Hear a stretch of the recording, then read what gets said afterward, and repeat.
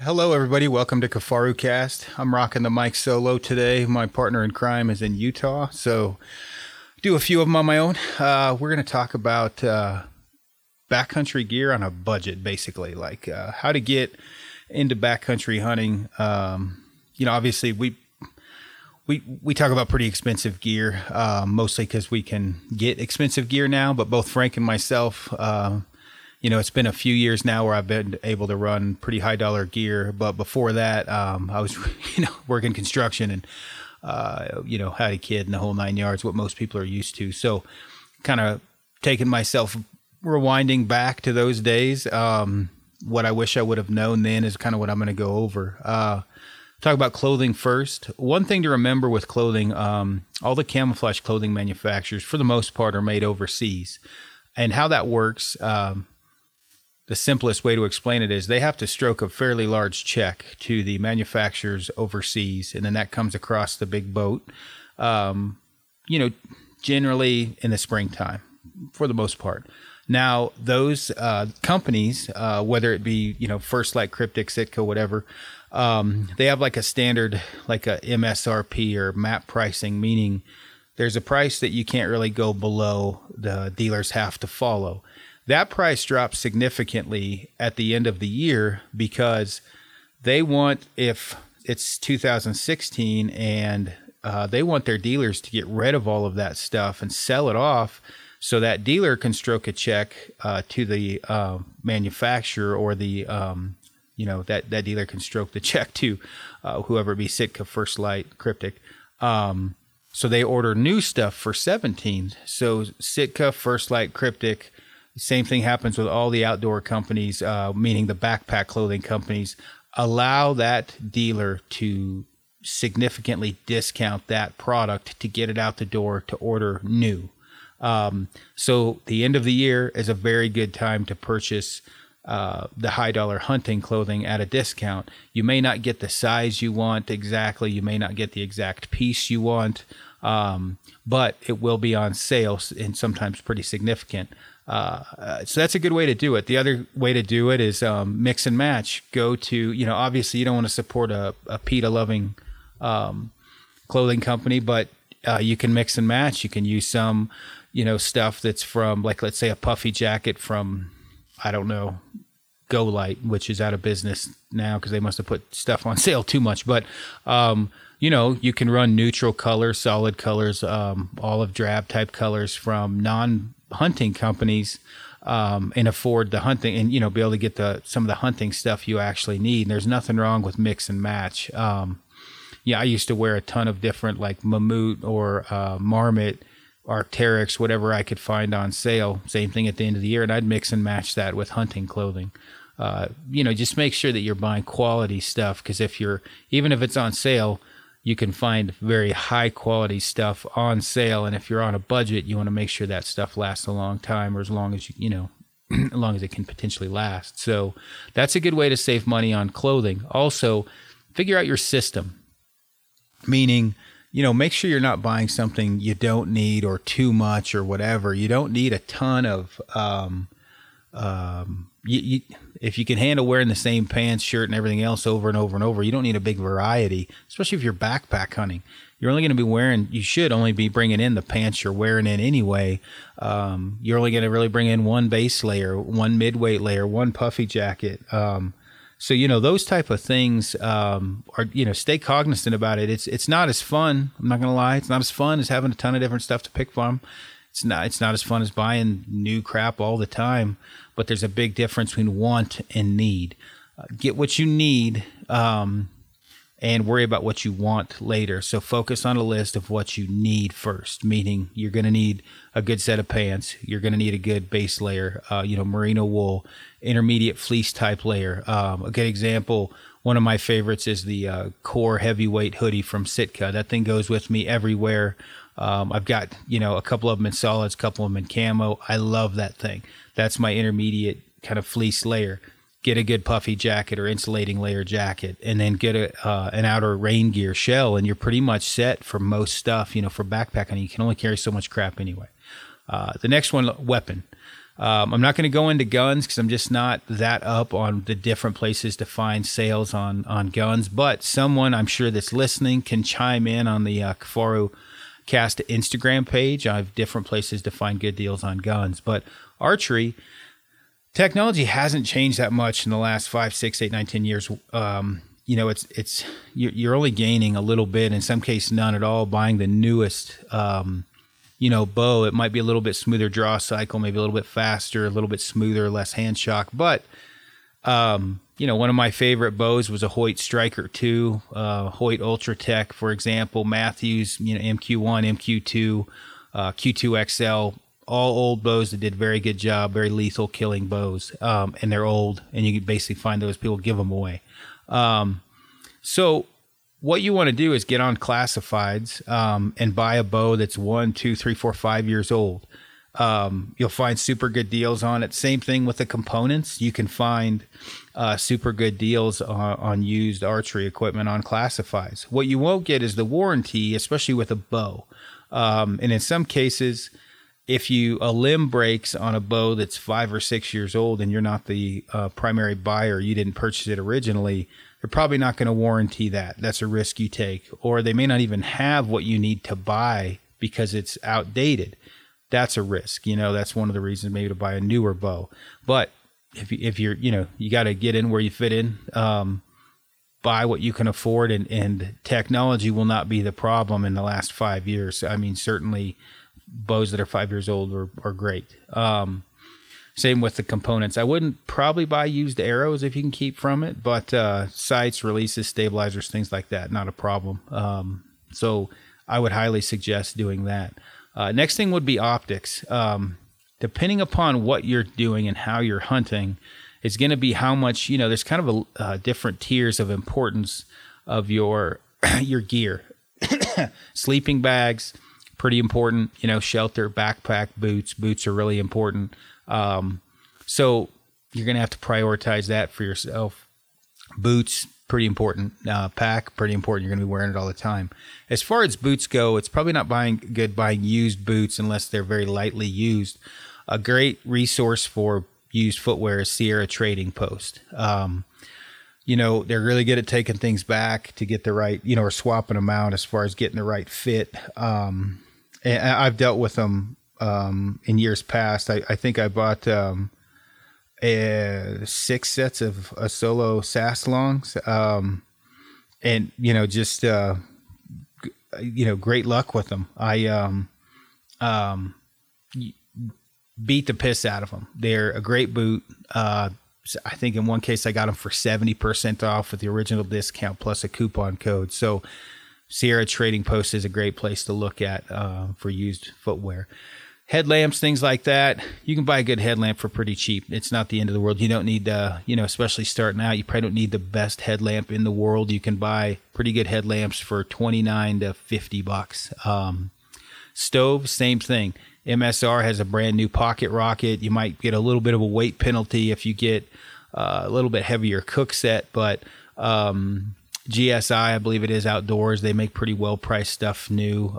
You can buy, get on backpacking Facebook pages or backpack sale Facebook pages, Craigslist, things like that. Get pretty good deals on pretty good gear. There's guys like me on there that are just constantly testing out gear. So stove wise, I'm a huge fan of the MSR Reactor and that Soto Windmaster, but you can get for $39, I think, some pretty dang good stoves, definitely under 50. So that's a good way to go about that. Sleeping bags, I wouldn't very often buy a used sleeping bag. I would spend some money on a sleeping bag. Just make sure it's been well taken care of if you do buy a used one. But again, I would try not to do that. A down bag is going to be, as I always say, somebody always gets paid. When you get a super lightweight bag, it's going to have super high quality down, like 850 to 900 fill. So that's going to cost you. Where you can save weight or save money is increase the weight. You're going to buy a lower quality down, still going to keep you warm. It's going to weigh a little bit more. So kind of look for reviews, you know what I mean? Not just on you know, uh, like backpacking or hunting. When I say, don't just look at REI, look around at several different sites for the reviews. Sometimes you don't get guys that you really use them too heavy, and you might get an inaccurate review. But definitely don't buy a used one. Just look for a good quality down bag that may have a little bit lesser quality down fill, but still keep you warm. Like 650 fill can be a little bit heavier. You can get synthetic bags. Most synthetic bags suck, but you can find a synthetic bag super cheap. You're probably going to freeze. Definitely check the reviews out. Hold on one sec. I have a crisis text message I must answer. All right. And it's answered. Next thing up, tent, shelter. I've never had a problem buying used shelters. Obviously, most people are going to know if something's wrong with it. So if they're a good, honest person, not going to be a problem. You can find tons of decent enough shelters to get you by. It's not going to be great in high wind sometimes. You're going to be a weight penalty. You can also go the tarp route as another way. Guys have been sleeping under tarps forever. I mean, I do it now under a Kafaru tarp. You can find pretty decent tarps for relatively cheap. Again, they're not going to last the test of time, but they're going to give you shelter overhead when you're out in the woods. I personally used a REI quarter dome quite a bit. MSR Hubba was one I used. Used some bivvies, bunch of different stuff. You just want to make sure you're not buying a piece of crap. And in the end, the biggest penalty you'll probably pay is the weight penalty. So something to think about there. After that, you've got your sleeping pads. Just get a decent pad. You'll have to upgrade later. You can buy sleeping pads. You can find one of the Thermarest foam pads for $40 or something, $49. You can get sleeping pads, air pads for $69 up to $189. Some of that stuff is just easier to buy new. Just in case you pop it, you can warranty or get it, warranted or whatever, take it back. Try not to forget anything. Optics. It's going to heavily depend on where you hunt, how much you're behind the glass. You're certainly not going to want to dive into a sheep hunt where you're behind the glass for 12, 14 hours with really cheap optics. But you can buy, you don't want to chintz on optics. Buy the best you can possibly afford. You have there's not a whole lot of difference I've seen in that $300-$400 range optics price tag. You're not going to find much difference. One set I recently purchased a ridiculous amount of camera gear from Nikon, and in talking to the rep, he actually sent me out a set of their new Nikon Monarchs, and those I would have to say for $1,000 are definitely the best bino that I've seen at that price point. You are still $1,000 is still expensive, right? There's just no way around it. But again, you don't really want to chintz out on binoculars if you can help it. Again, that Monarch would be one that it's a Monarch HG. I think they're 980 or something like that. Would be one I would strongly suggest if you're going to spend about $1,000. When you start dropping down from there, Vortex has a Viper that's pretty good, insane warranty. Leupold Gold Ring is another one that's a good option. And are they the best? They're not. Yeah, they're not $2,300 binoculars. They're $2,700, $3,200, how much ever Zeiss, Leica, and Swarovskis are, but they're very good. Maven, another optic in that, I think they're $1,200, another unbelievable optic for $1,200. But if you only have $300 or $400, get the best you can afford. You're not going to get away around that. I will say, if you're looking at getting binoculars and a spotter, shit can the spotter, spend the money on a good set of binoculars. Meaning, if you were going to get a $400 spotter and a $400 set of binoculars, skip that and just spend the $1,000 like on the Monarchs, $1,200 on the Mavens. You're just better off. You're going to have poor, quality either way, as far as if you spend 400 and 400, you're not going to have man, I'm getting some strange questions on text today. Sorry, squirrel. So anyway, that's the deal with optics. After that, you get your primaries, your boots, your pack, sleeping bag, shelter, pad, you got your headlamp, your stove. The pack thing, the biggest thing, if you buy a cheap pack, you're going to be uncomfortable. It may be heavy. When you get into the higher quality packs, they're usually made in the USA. And I think Kifaru's the last ones. We're actually made in the USA with American components. I think like Stone Glacier and EXO, even Mystery Ranch for their line now, they're made, some of them are made in America, but they're made with Asian components. Some of them are made like Mystery Ranch. I think they went overseas, and I think they're made with Asian components. They may be made with American made components. I'm not sure. Either way, all of those are expensive. Anything with American made tattooed on it, it's going to be higher price. One of the things you can do is buy a backpacking pack. And it really, durability is going to be the issue there. It'll be lightweight, but it'll be long-term durability will be an issue. A Dana Design Terraplane is a good example of a great pack that you can find on eBay or Craigslist sometimes. And Arc'teryx, good Lord, I ran one forever and I can't remember the name of it.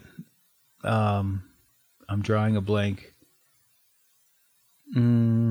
Well, hopefully somebody can chime in. Arc'teryx made a pretty dang good backpack. The colors weren't the greatest in the world. Right before I think they went to a Arc'teryx Ultra, which is not a great pack in my opinion for hunting. But just look around. You've got the Ilby packs, the military. It's an Arc'teryx pack, the military version of the one I'm trying to remember the name of. I think it weighs about 15 pounds. Probably won't be the most comfortable, but it'll get you by. You can also, as far as with Kifarus, you can find used Kifarus for relatively cheap, but you're going to spend $4 or $5 bills, usually for a used one. It's, options. I mean, you can categorize. So I cover that pretty quickly, but the one thing, again, I would definitely stress, as a closing note, tier group your purchases. Buy what's most important first and spend the most money on that and start bracketing down. I would say boots, sleeping bag, and backpack are pretty high up there. And then you get your shelter. That's pretty important. Clothing, pretty important. You get down to the stove, headlamp, things like that. You can spend lesser money, not stress about those as much. So quick rundown. Again, I'm running solo. Frank's not here, but some things to think about for budget purchases. I will cover this again with Frank later on in more depth. We'll cover exact items, meaning, the actual, this specific set of boots or this specific sleeping bag. But this at least gives you something to think about, in the meantime, before we really nail it down. We've got a list going right now. It's just not completely finished. So when we do the second portion of this, where we're actually listing off the gear, we want it to be as accurate as possible. And it's kind of hard because sometimes things they run, something we know of a deal that was an insane deal last year. They might not even be available this year. So we just want to be, as accurate as we can on that. So either way, again, feel free, email Frank or I with questions on this, Aaron@Kifaru.net or Frank@Kifaru.net. And make sure and like our Instagram page or follow it and leave us an iTunes review. That's always appreciated. All right, well, kind of sped through this, but hopefully you guys learned something, and we'll definitely hit it again. Thanks for tuning in.